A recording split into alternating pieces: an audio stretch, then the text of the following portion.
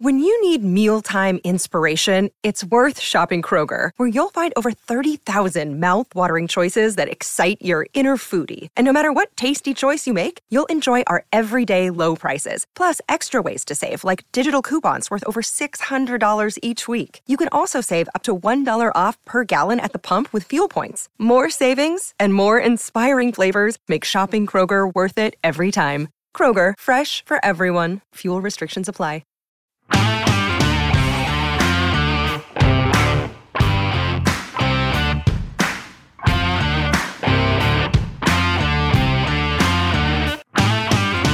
Hello and welcome to the Record Celtic podcast. My name is Daniel Caw and I'm delighted to be joined on another pod by Record Sports' Craig Swan and Graham Young. Guys, how are you? Good, Daniel, how are you? I'm all good, thanks. I'm all good. This is my favourite time of the week, talking all things Celtic, so I couldn't be better. Graham, yourself? Yeah, very well, mate. Glad to be on, so plenty to talk about at least. There is indeed, and I think the best place for us to start, we're obviously recording on Thursday, is at Fir Park, Motherwell. Celtic, obviously a bit of a narrow win, but the gap stays at 7 points, and you know, can't really ask for much more than that. I think it was one of those nights, Daniel, that you mark down at the end of the season as a functional evening and crucial to, if any team wins a league, that's one of the nights where it tends to be done. The football didn't flow. The first person I acknowledged it was Ange Postecoglou after the game. He called it a grind.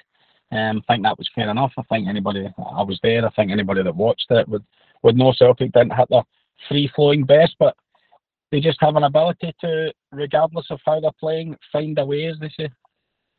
Yeah, absolutely. Obviously, there was a couple of contentious points, Graham, throughout the game surrounding VAR.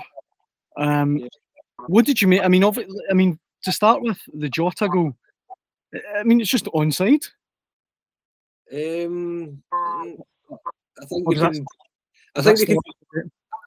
think the issue to me is the VAR camera angle on the left side of the halfway line. I understand that. Now that is an issue where there's less cameras at non-Sky games for VAR. And I can understand that issue because when you look at it from the far away, the joke is it's from the pie stand, it's so far away that you don't give fans, if there's going to be an offside call, it needs to be definitive, and that is open interpretation. The closer up that BBC used in the SK footage appears to show Jota at least edging forward, so it's pretty close. I think that's the argument there, much like the Tierney one. Well, it's an arm and a foot kind of in line. So I think that's been the issue, or is the issue there. I think the Starfelt one potentially tackle. I can understand that completely. To me, that fits the criteria of a potential red card, and those, especially when you look at one that's been happening recently. St Johnstone last night. I think arguably it's more of a football move. The St Johnstone one, where that's just a reckless challenge. But I think the overriding feeling for me amongst punters is when you're getting a definitive, the whole point of video replay, they offer absolute certainty. And I think when you're getting a camera angle on the wrong side of the pitch, I think that's hard for supporters to stomach at times. And I think that's something that's going to keep going unless an extra commitment's made for more cameras at non-Sky games. Just gives punters more angles. Maybe that would open up a bigger debate, but I think that's the kind of overriding issue coming away from last night with the Jota incident or the Jota non-goal. I tend to agree with that, Graham. I have to say that, unfortunately, due to finance, whatever the reasons, we are starting off with VAR with a Fisher-Price model. We don't have the full kit and caboodle, and it's there for clearing obvious mistakes and clearing obvious things to be overturned. I'm not sure any of them were totally clear and obvious. I get the arguments for the Starfelt challenge. I get the arguments for the offside, but I don't think any of them were clear and obvious. On Starfelt's challenge, I was at the game.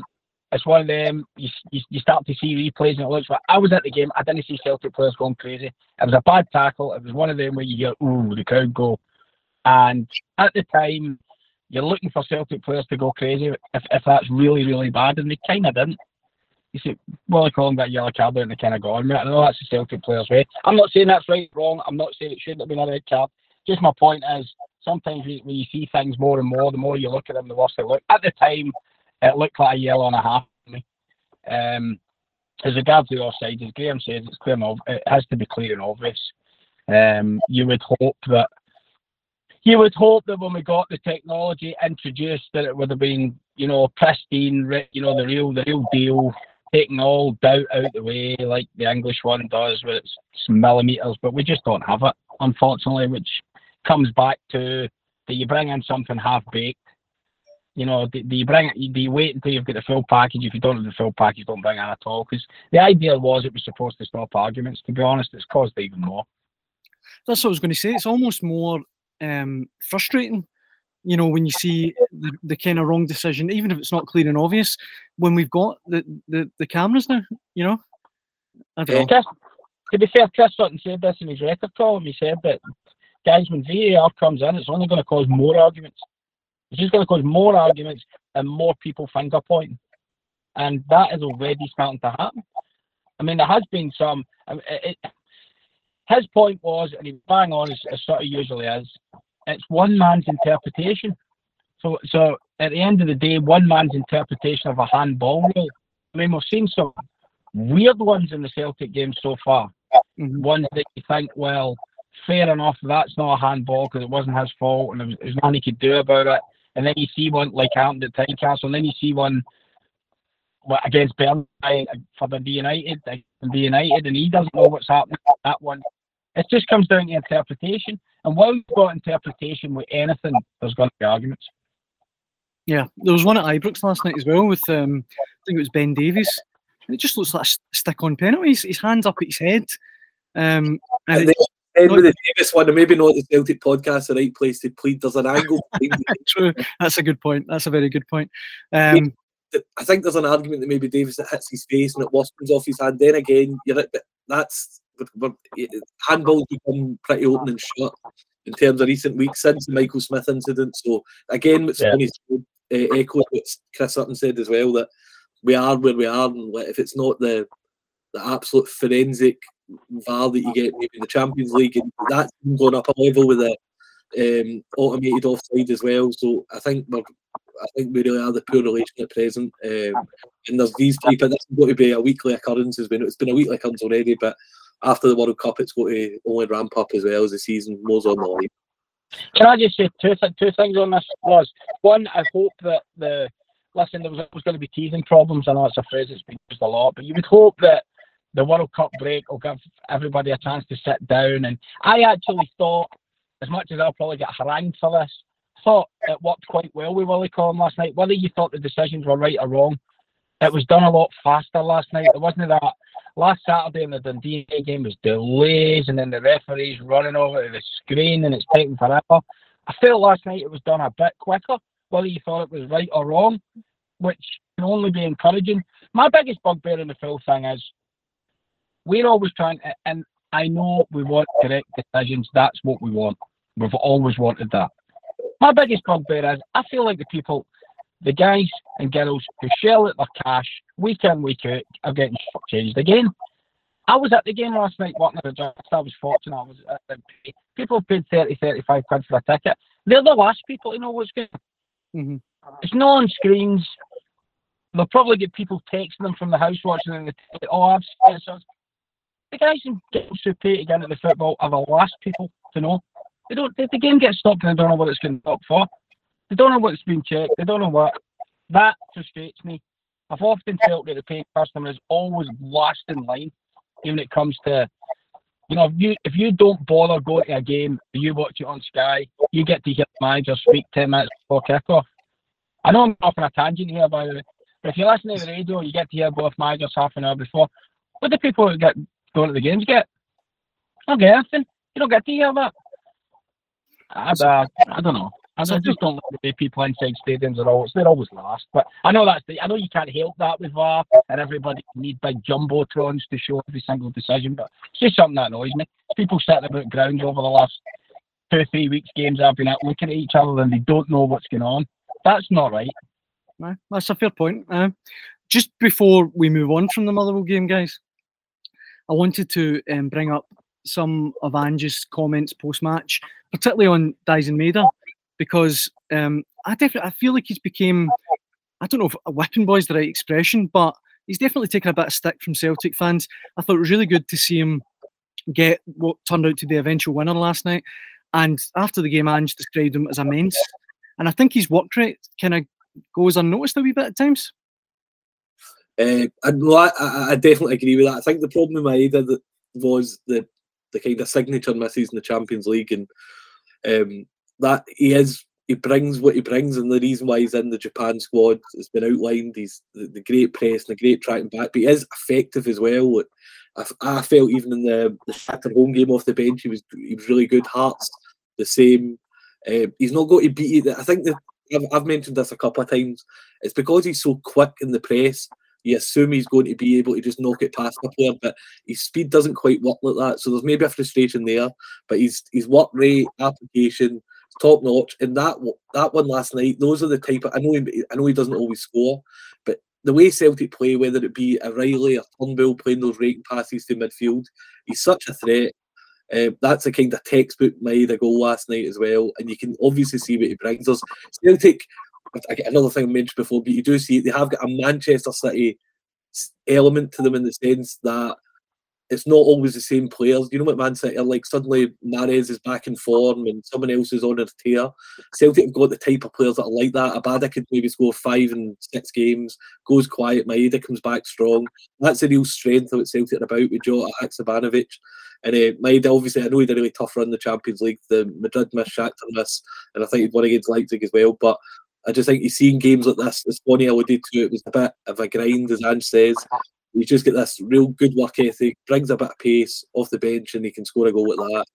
I think he's a really decent, as we know at this point. I think Kyogo brings a flair element up front, and obviously with the Japan emission, some maybe would have Kyogo in the squad mind. No, but you can see the value he brings, especially at international level, and Celtic obviously in Europe. I think finally as well, Celtic were in the Europa League, dropped down.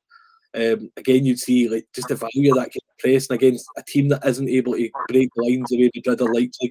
A guy like Maeda is invaluable. Big games against maybe Ibrox, I'd imagine he's a stick-on starter as well. So I'm actually quite a fan. I think he's a really decent option. While there's not always the kind of end product in every match. Mm-hmm. And Swanee, Graham mentions the Japan World Cup squad there.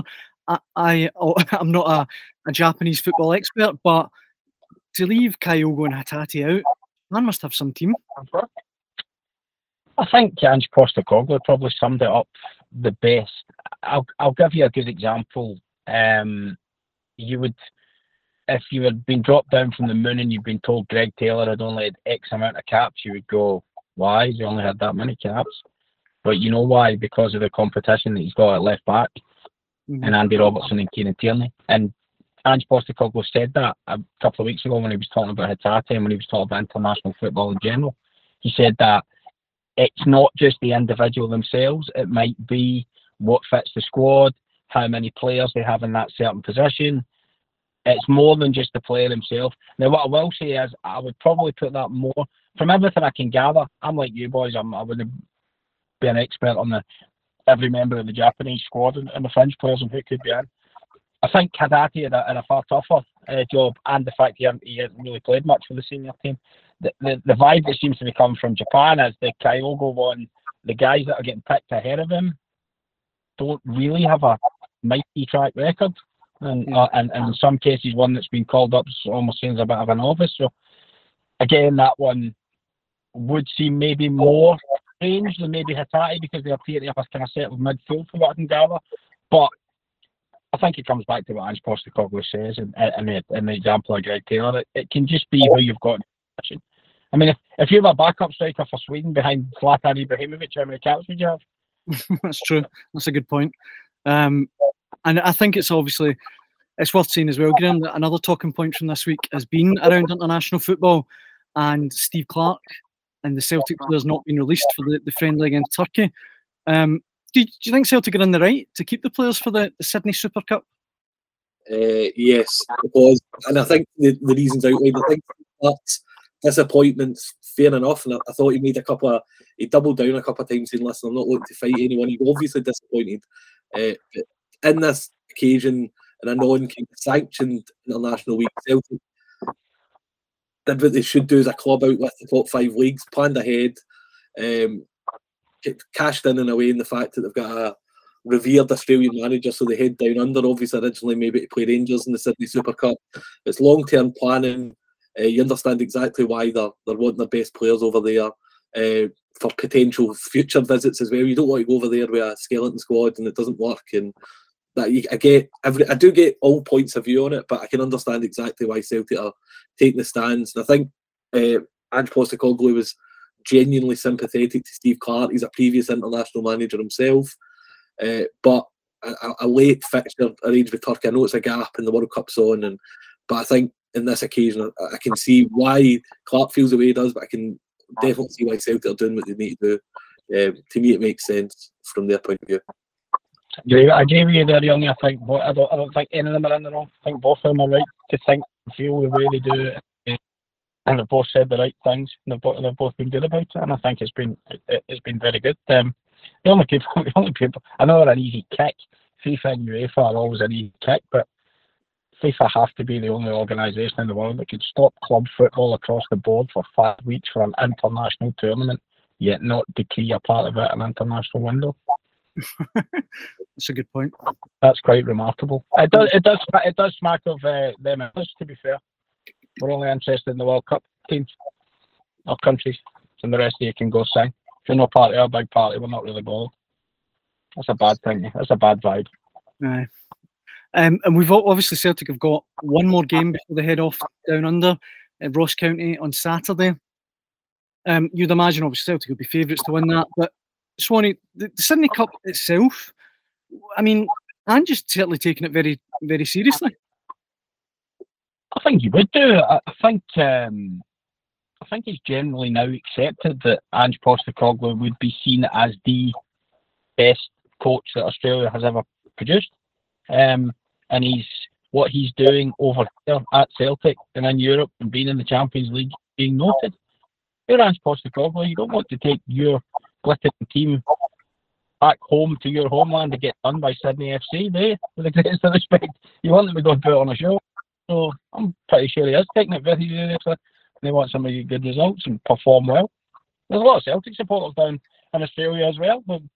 They're paying out good money to come and see the games. They want to put on a show for them as well. I know, Graham. It's kind of a lot of die-hard fans over here, kind of rally against these sort of, big money friendlies, for no, kind of pointless games. But I'm actually really looking forward to it. I think it'll be a really kind of cool occasion and fun to watch. Well, definitely, to be fair to Celtic as well, definitely on the front foot with this. Like the window they've chosen for this is a lot of teams have got training camps that come after Celtic. I think go to Portugal in December. I think maybe a friendly 10th of December as well. But this is very much its own thing. Players they know that obviously it's an international that came late the decision, but as Swanee touched on, punters want to see this. This is serious for Ange. Like it's not. There's benefits for Celtic as well. Like it's not European football, right? But it's camps, it's training. What to put in big crowds and the stadium. Actually, just a note: this Allianz Stadium they're playing Sydney and. It's one of these funky stadiums. Just built, looks really cool, pretty compact, with a really big crowd. It's got all the makings of what it's got more than just a typical summer tour. I made this point in an article recently that these friendlies that are coming up, it's very much a case of normally you're used to a load of new signings. It's not the case. Pre-season by nature, you're going to be like 8 new players all bedding in, but this is Celtic's first team going away to show who they are. On the back of a first Champions League campaign in 5 years. So I think I agree with both of you. There's a real, I wouldn't say an edge, but I think they'll want to go there and do well. And I think the games will be pretty decent. Storylines will be pretty good with Ange been home, and he's got a couple of question and answer nights. The whole thing seems kind of geared for plenty of entertainment. So especially and it ties in nicely. Sunday morning Celtic, and then you've got the start of the World Cup that night as well. So as much as it feels the landscape's shifting this year, there's still plenty to keep viewers and readers entertained anyway. I watched Daniel, hang on. Go ahead, hang on. I'm just awaiting. There's a VAR check on at the moment for a potential red card for Youngie's use of the phrase funky stadium. But you used bad vibe earlier Yeah, on. hang on. I've got one for it. It's definitely a red card. Okay. No, but I think you'll change your mind when you Google it after you finish, mate. But it's pretty cool. So we'll look forward to it. I've watched. What I was going to say is I've watched a wee bit of Everton recently, and I think when Celtic play Everton out there, I think Celtic fully, taking a really strong squad now, really going for it. I think they could really give Everton a bit of a doing. Well, I know it's bold. I know it's really bold, but one thing, obviously with Martin O'Neill's teams, that was the kind of the hallmark that Martin O'Neill, with pre-Champions League, used to play teams like Fulham and QPR, Leeds United, and Man United, all these testimonial games, and that was a marker for Celtic. And probably, to be fair, I think Everton will be relatively strong in terms of the World Cup. A few players like Anana, Cody might not be there as well, so. But I nearly said Richarlison. What a boo-boo that would be. I think he went. Yeah. There's a few players out, so maybe there's a chance of kind of signature result. I've got to say, I think Frank Lampard's got more to worry him than the Sydney Cup. That's a fair point. That's a very fair point. And so Annie, how come you're not on the plane? I thought you'd be selected to go out there. No, week off. Michael, the outstanding Michael Gannon will be bringing all the coverage for online and for the newspaper, so very, very much the man in the role. Looking forward to hearing from Mick in Australia, so help me know. Absolutely brilliant. Well, as I say, Celtic's next game is at home to Ross County. Then there's a complete domestic shutdown until the 17th of December when they go to Pittodrie. But I'm sure, guys, between now and the end of the Sydney Super Cup, we'll get together for another Record Celtic podcast. Guys, it's always a pleasure. Thanks very much for joining me. Thank you, Daniel. And as I say, everyone listening, you can find us at record_sport on Twitter and at dailyrecord_sport on Instagram. Cheers.